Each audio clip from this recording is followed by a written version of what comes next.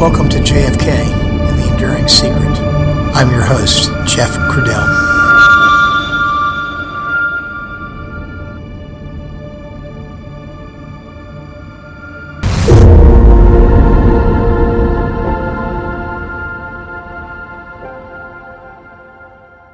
Hello, everyone, and welcome back to the podcast. Today's episode is episode 127. And it's a continuation of our story of the Havana Conference of 1946. In the previous episode, episode 126, we set the plate and the stage for the actual happenings at the Havana Conference itself. In that episode, we tell that part of the story that includes much of the historical lead-up. That context and background is essential to understanding the meeting itself. In today's episode 127, we'll finish setting the plate, and then we'll get right into the meeting itself. The story continues to be a fascinating one, and I hope you think so too. So, without further ado, let's listen to episode 127 of JFK, The Enduring Secret.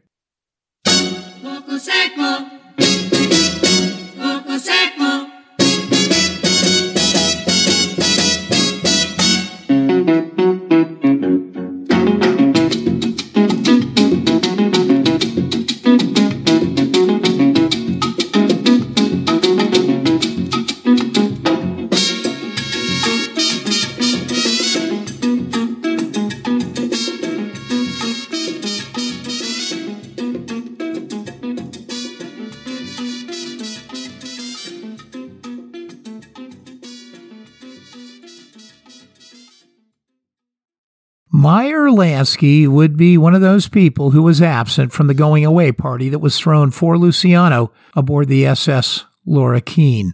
As I've said earlier, Lansky didn't like being spotted in public, and he didn't like his picture being in the paper, and he didn't like being talked about or written about in the context of things related to the mob.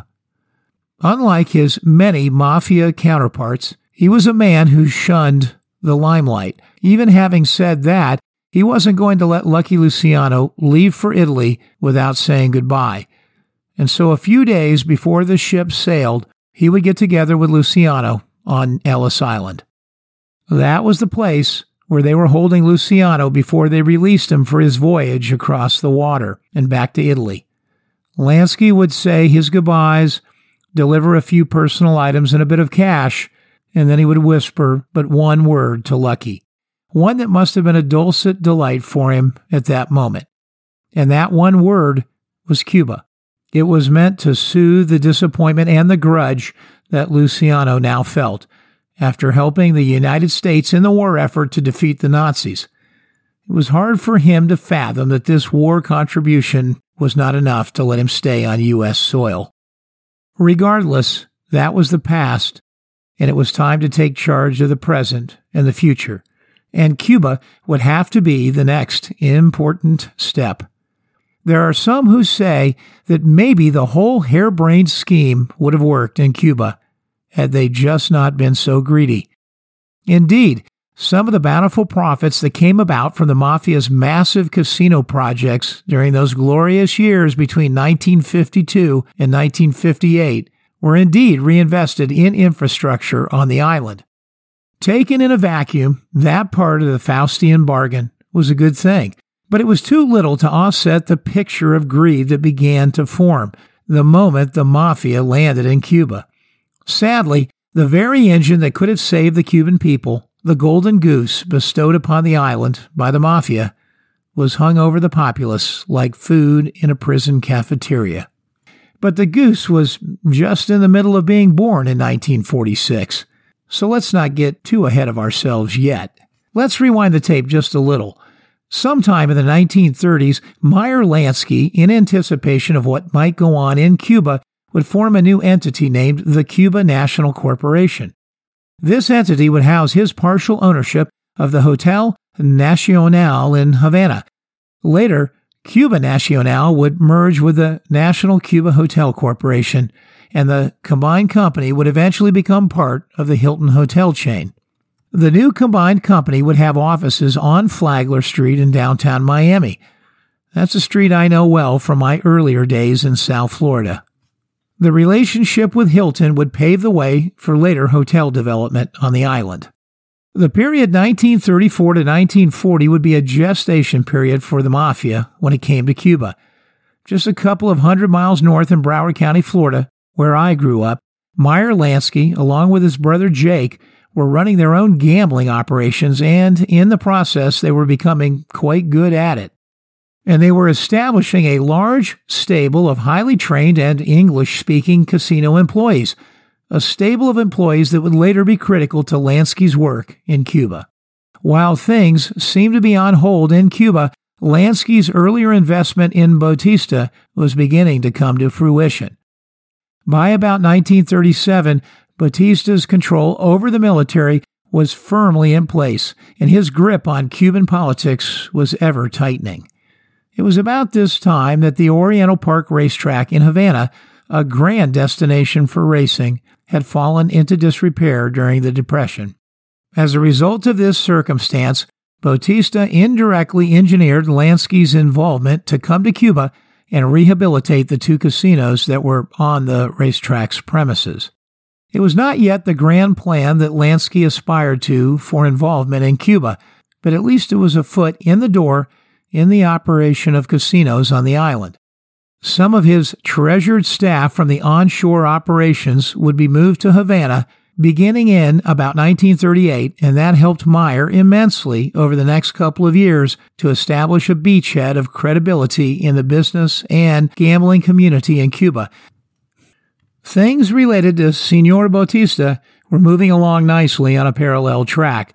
Just before the outbreak of World War II, in 1940, Bautista would finally leave the ranks of the military and formally become Cuba's president.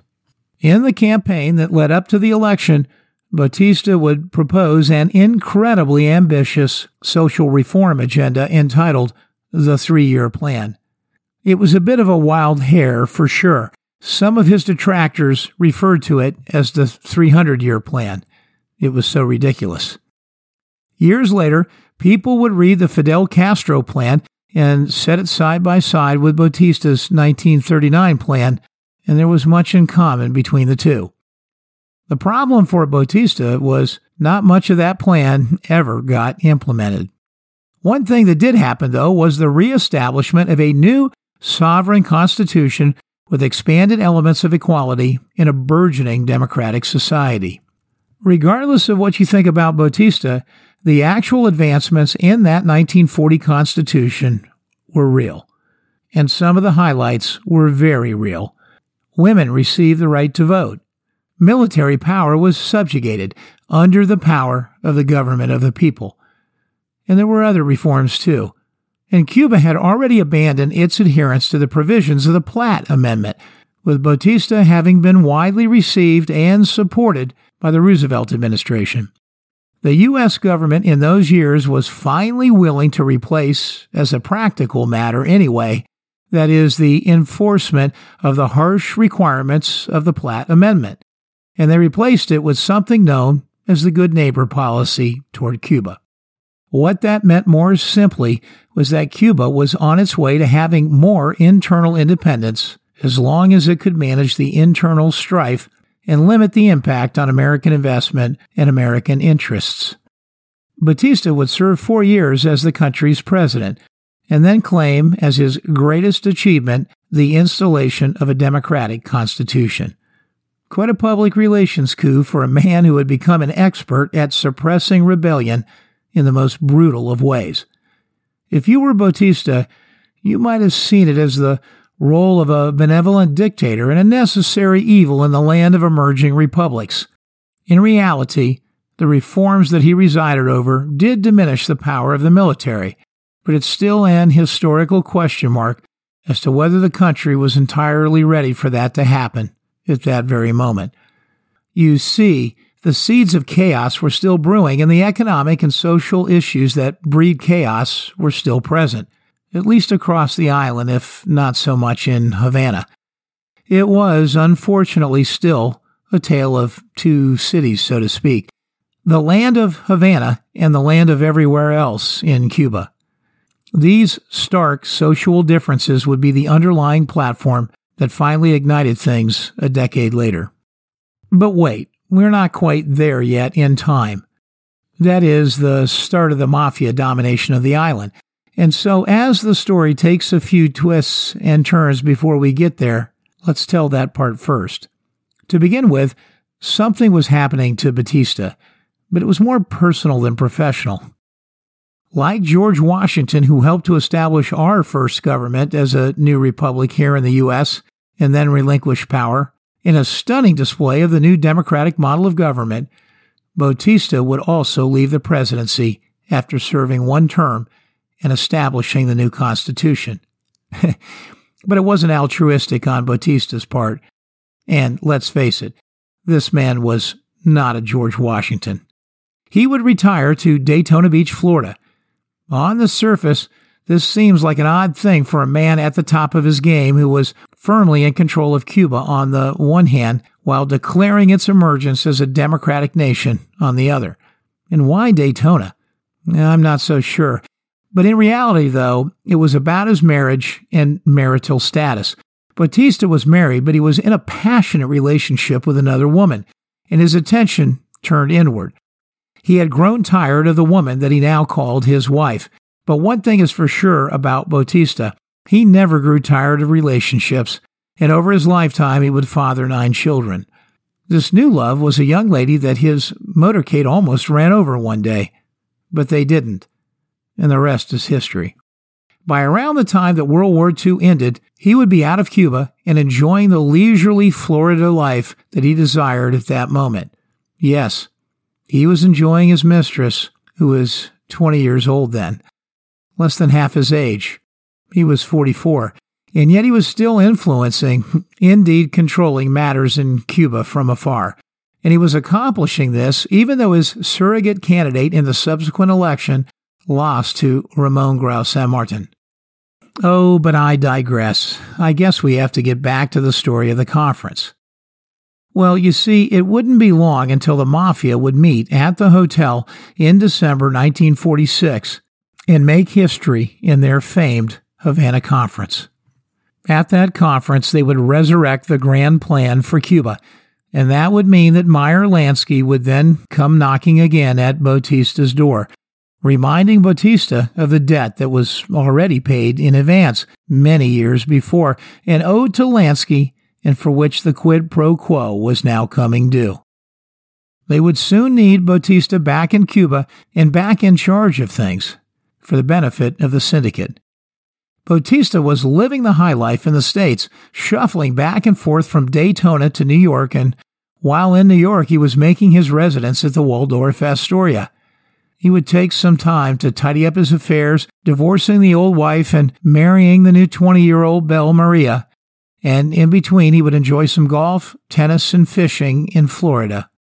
He was a member of the Daytona Beach Bath and Tennis Club, and to keep his hand in the thick of things back in Cuba, he would occasionally make his way to a nearby Florida city that sometimes was Palm Beach, sometimes Orlando, and sometimes just little old Fort Pierce. But in these locations, he would rendezvous with Cubans who would then carry his orders and instructions back inside of Cuba as he continued his puppet master ways with the island. But it would not be long until this leisurely life was again behind him. We'll get back to Bautista in a moment, but for now, let's turn to the main event of the day, the Havana Conference itself, and the arrival of the main guests.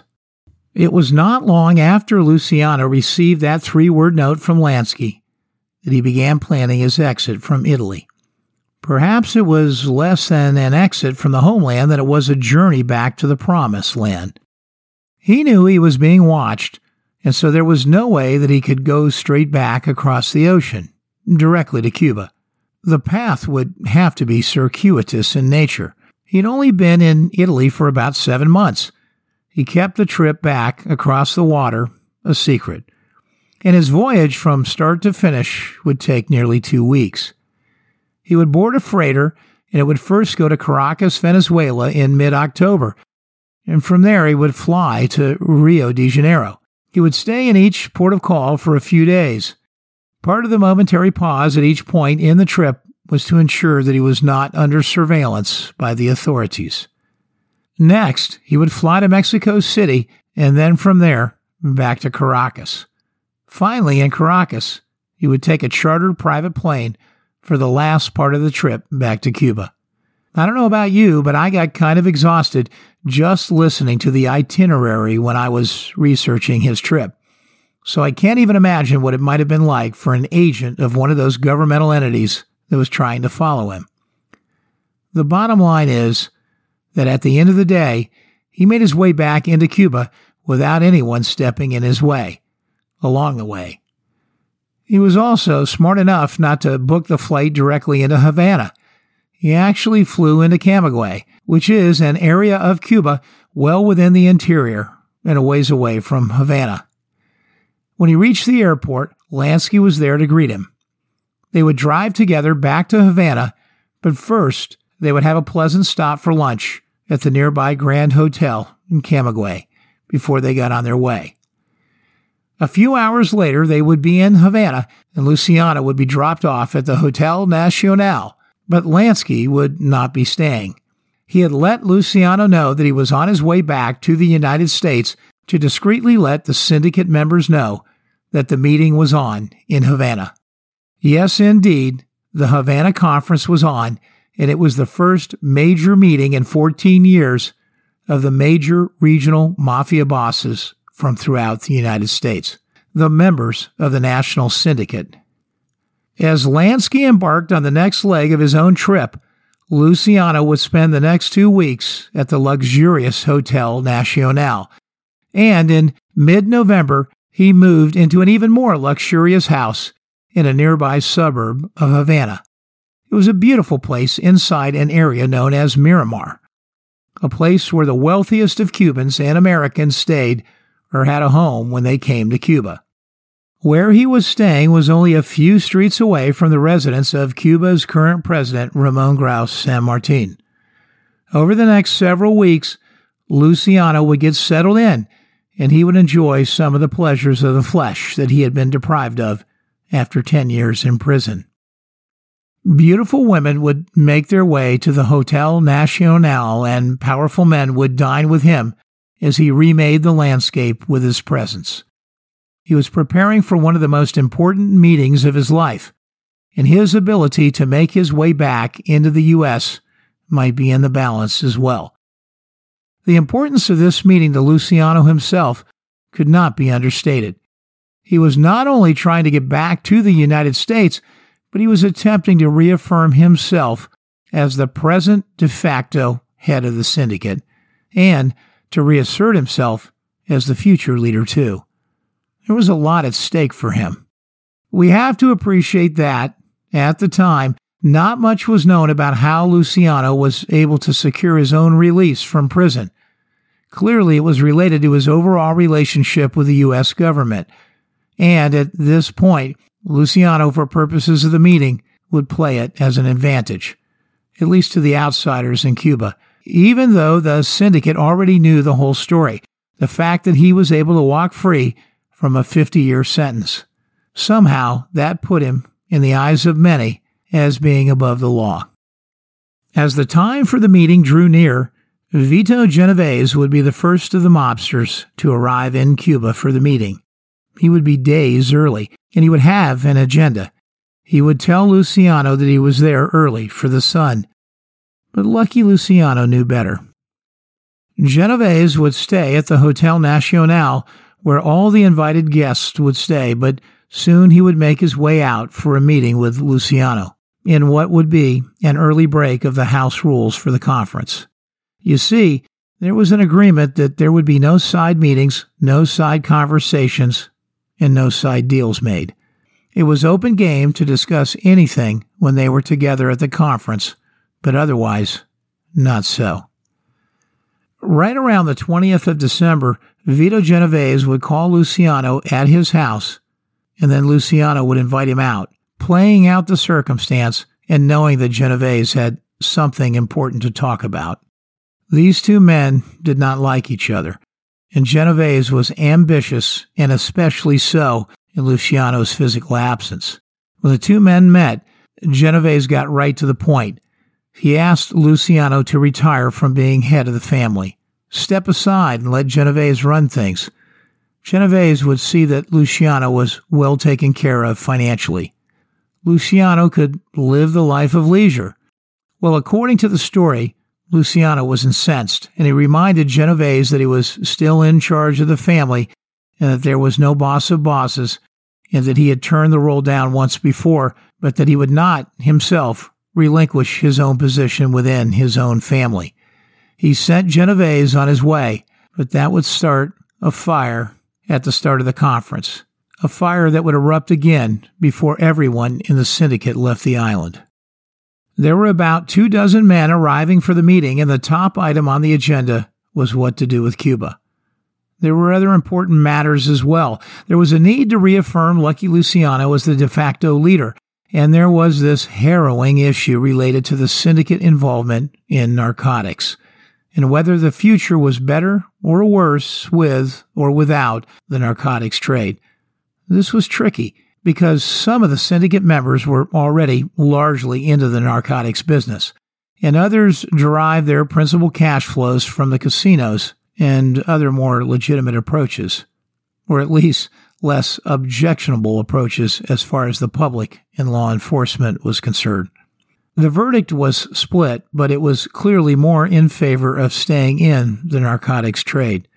And finally, there was the matter related to Bugsy Siegel. Bugsy was the syndicate representative in Vegas who was in charge of the construction of one of the largest hotel construction undertakings up to that time by the Mafia, the building of the Flamingo Hotel. Siegel was a lifelong friend of Lansky, and things were not going well. The project itself was well over budget. The original budget was about $1 million, but the current estimates for completion were now set at $6 million. And worse yet, there was evidence that Siegel was skimming off the top, stealing from his syndicate partners, and that was adding to the cost of overruns on the project. It was an unacceptable behavior to the men who took the idea of honor amongst thieves in a very literal way. The conference almost did not get off the ground as there was a hotel workers' strike that happened that December in Havana, and it almost shut the Hotel Nacional down. But it did happen. And from December 22nd through December 26th, the top 2 floors of the Hotel Nacional were closed to the public. There was heavy security around the building that was provided by a private security force, and essentially the hotel shut its doors to everyone who was not directly related to the American mobsters who were there on the top 2 floors. Nobody could go in, and nobody could go out. And there were very specific prohibitions on journalists, police, government bureaucrats, and members of the Cuban government. As the syndicate members began to arrive in Havana in droves, they did what mobsters do, or at least did in those days. They would gather up and pay a tribute to Luciano. This was said to have been an idea of Lansky's, but it's the stuff that you see in old scenes from a Godfather movie, where men come and pay their respects, they bow and they shake the hand of the Don, perhaps kiss it in a show of respect, and then they hand over an envelope of money. Well, once they were all gathered, they would go at least in one of the early nights to visit Luciano at the mansion in Miramar, and as part of that, they would pay their tribute. It was said to have totaled about $150,000 in cash that went to Luciano. On the first night, there was a gathering in one of the banquet rooms on one of the lower levels of the hotel. It was a feast of local seafood and delicacies that was fit for a king. And of course, there was the best of Caribbean rum and Cuban Monte Cristo cigars to top it off. Lansky and Company had a fleet of 50 cars with chauffeurs that were ready to take these important men to the city's main nightclubs, including the Tropicana, the Montmartre, and the Sans Souci, where there had been a prepayment of sorts made in order to keep the event private. And, of course, as part of the whole affair, there were dancers and showgirls and prostitutes, too, from Casa Marina, the classiest and most renowned bordello in the city. In the end, there were all kinds of parties held on the Hotel Nacional's upper floors. All in all, it was an incredibly raucous event that would prepare them for the business that would then happen over the next 3 days of formal meetings that were going to take place on the top floor of the Hotel Nacional. Of course, Lucky Luciano would lead the affair, but it was Meyer Lansky who, on the first day, would present his idea to turn the entire Caribbean into the center of the greatest gambling operation that the world has ever seen. It would buy land on the Isle of Pines near the western province of Pinar del Rio. The Isle of Pines was presently serving as a penal colony. They would turn the island into something like a Monte Carlo with private hotel casinos and a private airport. It would be a scheme that was bigger than Vegas, bigger than anything that the syndicate had ever tackled before. Lansky would lay out the plan in detail, and he would also articulate all the work that he had carefully cultivated in the decade before, the work that made it possible for this plan to become a reality. In the end, the entire syndicate simply said yes to it. The group would turn their attention to the discussion about narcotics, and this one was not so clear-cut. Luciano was not as keen on the idea of Cuba being a base for these operations, even though he had heretofore been a large participant himself in the narco-trafficking trade. The profits from heroin, cocaine, and marijuana had the potential to be the biggest moneymaker since the bootlegging days of booze. But for him, personally, Luciano knew the downside was big. The Federal Bureau of Narcotics was headed up by a man named Harry Anslinger, and the Bureau was aiming to get Luciano. And the deeper they got into narcotics, the more likely he was to be a bigger target. The problem Luciano had with this argument was that much of the rest of the syndicate was making a good deal of its own profits now on narcotics trafficking, and they were too far down the road to turn back. All Luciano could do at this point was to urge the group to keep him personally out of it, at least when it came to narcotics. Finally, they would turn their attention to the issue of Benjamin Bugsy Siegel. This was a difficult discussion because Ben Siegel, Lucky Luciano, Meyer Lansky, and Frank Costello were 4 men that had come together very early in life and had formed a lifelong criminal partnership. Indeed, one of the most important partnerships of all time in the annals of criminal history. Between the 4 of them, they were largely responsible for developing the bootleg booze industry during the Prohibition years. Here was the problem. As I said earlier, Siegel had been put in charge of building the Flamingo Hotel in Vegas, and the original budget was about $1 million. But it quickly ballooned to an estimated total of $6 million to complete the hotel construction, and it was still, as of yet, unfinished. All of the syndicate investors felt that he had become a man who was out of control, and much of it was attributable to the fact that he had a mistress named Virginia Hill, who they were all deeply suspicious of, and that perhaps was taking advantage of him because he was so smitten with her. Some of them at the conference had information that Miss Hill may have been traveling to Europe and depositing sizable funds in a Swiss bank account, and that fact didn't bode well, given what was going on with the construction cost overruns occurring at the Flamingo. And there was even more to the story. There were some attendees at the Havana conference that knew Virginia really well. That included Joe Adonis and the Fischetti brothers from Chicago. There were others as well. Based on the stories they told, she had had relationships already with many of them, and they had gotten a taste of her ways firsthand, and a taste of her charms and deception. The bottom line was that they figured that she had placed the old spell on Siegel, and together they were conspiring to steal money out of the Flamingo Project for their own personal gain. Later, in Lucky Luciano's last testament, he would tell the story like this. There was no doubt in Meyer's mind that Bugsy had skimmed the dough from his building budget, and that he was sure that Siegel was preparing to skip as well as skim in case the roof was going to fall in on him. Everybody listened very carefully while Meyer explained it. When he got through, somebody asked, "What do you think we ought to do, Meyer?" And then Lansky said, "There is only one thing you do with a thief who steals from his friends. Benny's got to be hit." So it was put to a vote, and the result was unanimous, and Bugsy was as good as dead.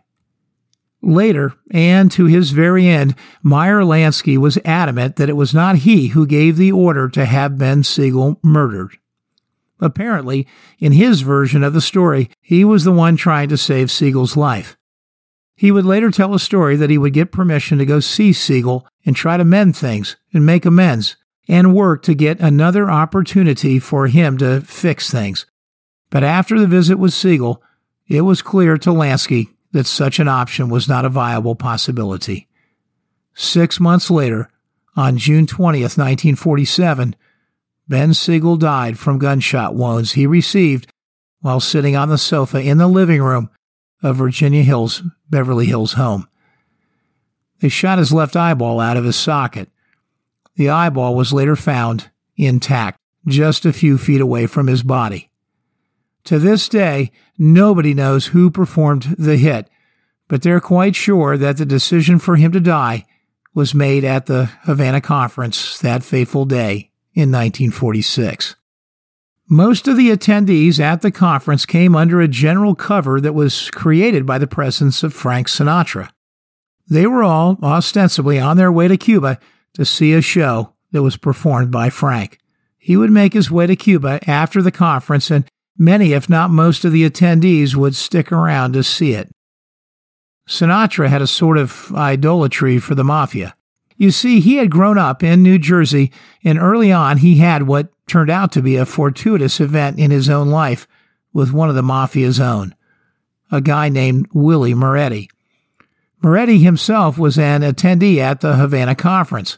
Moretti was part of the New Jersey mob and first met Sinatra when he was performing in local roadhouses and clubs. You may have already heard this story, but in 1939, the band leader Tommy Dorsey signed Sinatra up and put him under contract for what must have seemed at the time like a lot of money to Sinatra. It was $125 a week. Well, what happened after that was that Frank Sinatra's career just took off. And unfortunately for the kid from Hoboken, he had signed a terribly bad and terribly ironclad contract to work for a very long time for peanuts under Tommy Dorsey. And as things progressed and it was clear that this was a ridiculous contract given Sinatra's burgeoning popularity, a dilemma developed on what to do. Dorsey was not letting him out of the contract. And then, one day, the Dorsey who was not so inclined previously to make a change suddenly let Sinatra out of the deal. Now, there's a lot of folklore around what happened, but people say that Willie Moretti visited Tommy Dorsey's dressing room and stuck a gun into his mouth and demanded that the bandleader reconsider the terms of the Sinatra contract. Well, whatever occurred, it worked, and Sinatra attributed his newfound free agent status to the wise guys. The rest is a bit of history. Sinatra landed in Havana, and he was accompanied by Rocco and Charles Fischetti. They were both friends of his, and they were also mafia attendees at the Havana Conference. Sinatra himself was carrying a suitcase that had $2 million in it. It was said that he delivered the cash to Luciano. Sinatra was acting as a carrier for the mafia, as he sometimes did over his lifetime, and he was providing Luciano with his current share of the current cut.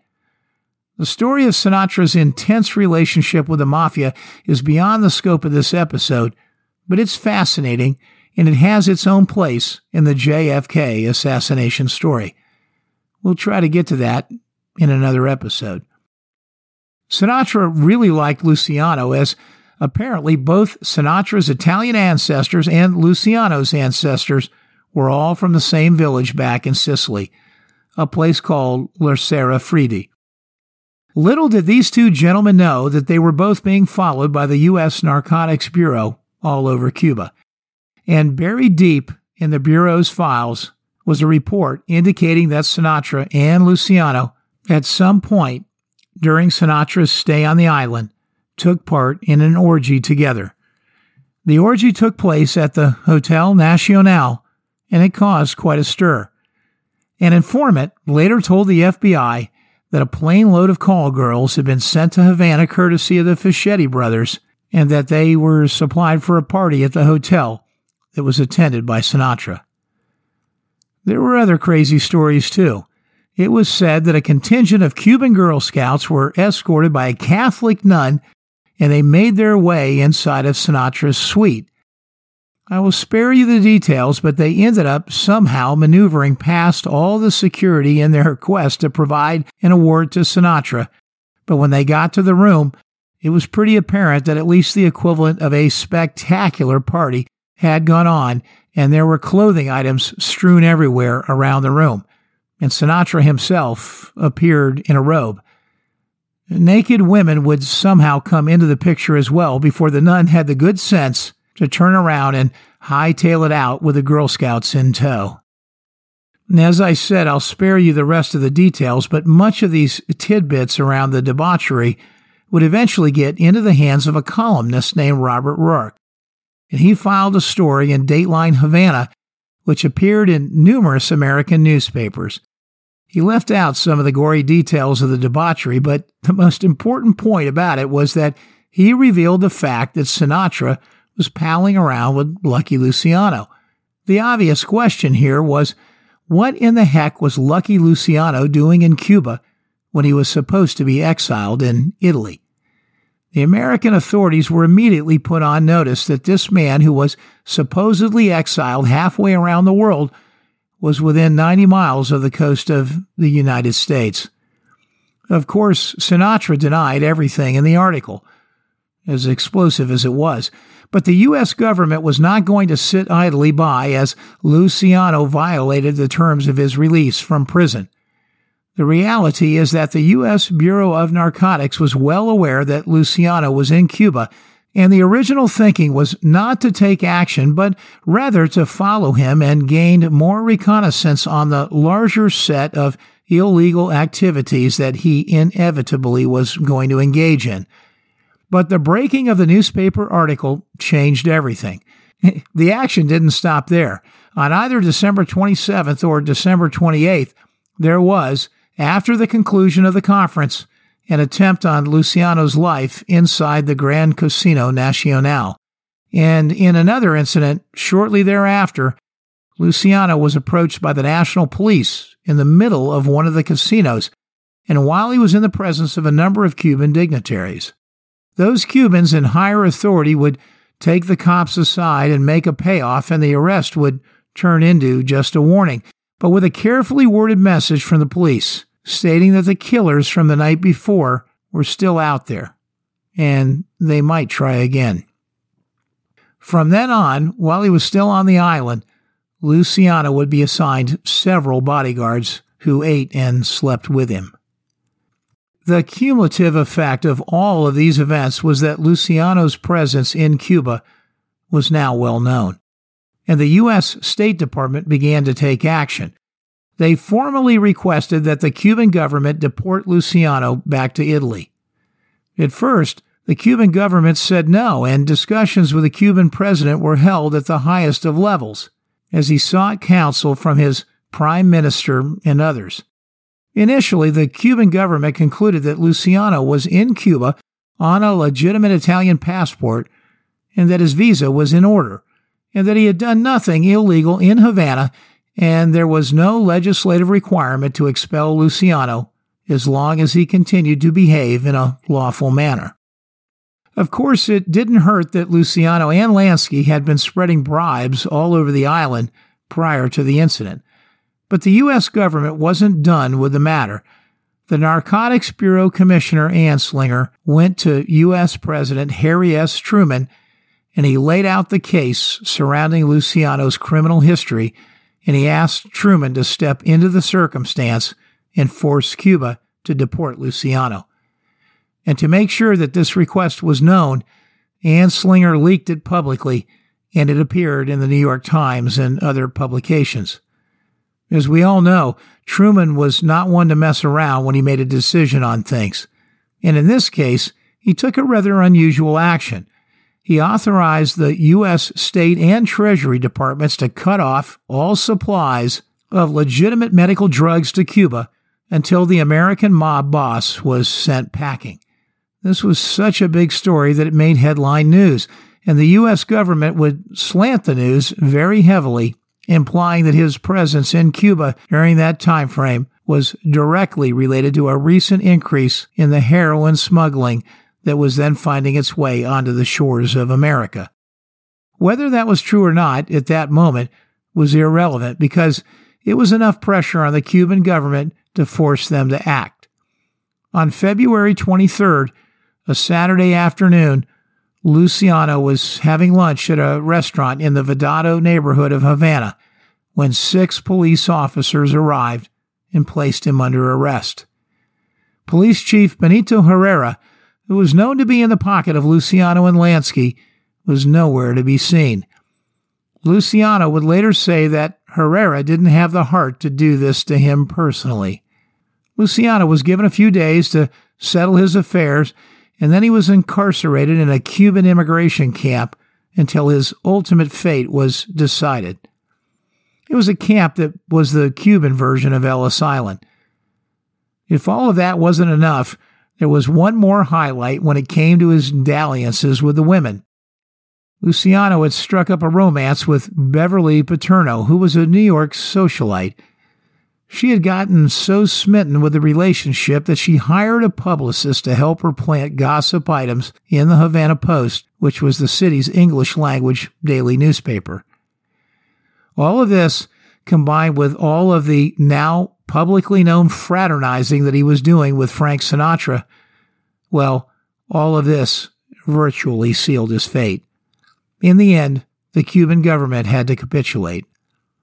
Luciano was deported. On March 29th, he would make his way onto a rusty Turkish freighter named the SS Bakir. It would be the last moment of his life that he would spend in Cuba, and the closest he would ever get to being back in the United States. For Meyer Lansky, the dream that he had for Cuba, well, maybe in some ways it was for the better. That is, that Charles Lucky Luciano was heading back to Italy.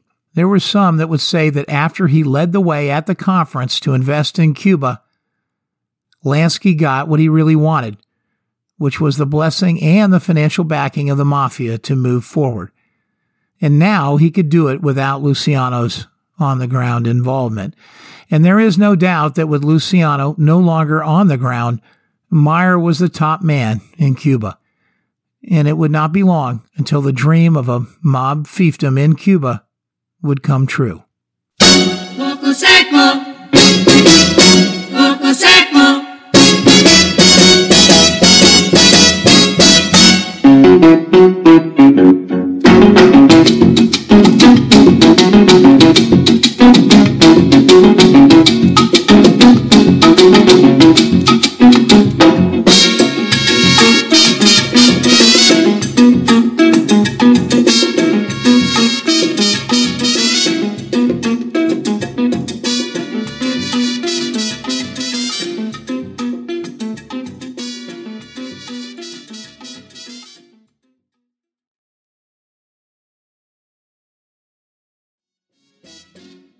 Much of the storytell in the last several episodes was derived from 2 absolutely fabulous books. There is too much of the story to tell on these episodes, but they are absolutely required reading for anyone serious on the topic. The first book is entitled Havana Nocturne, and it is a New York Times bestseller written by T.J. English, and the story in it is riveting. In addition, I would recommend Cuba in American History, a book by Ada Ferrer and the winner of the Pulitzer Prize. Both of these fine books are two of the absolute best references on the story that is Cuba.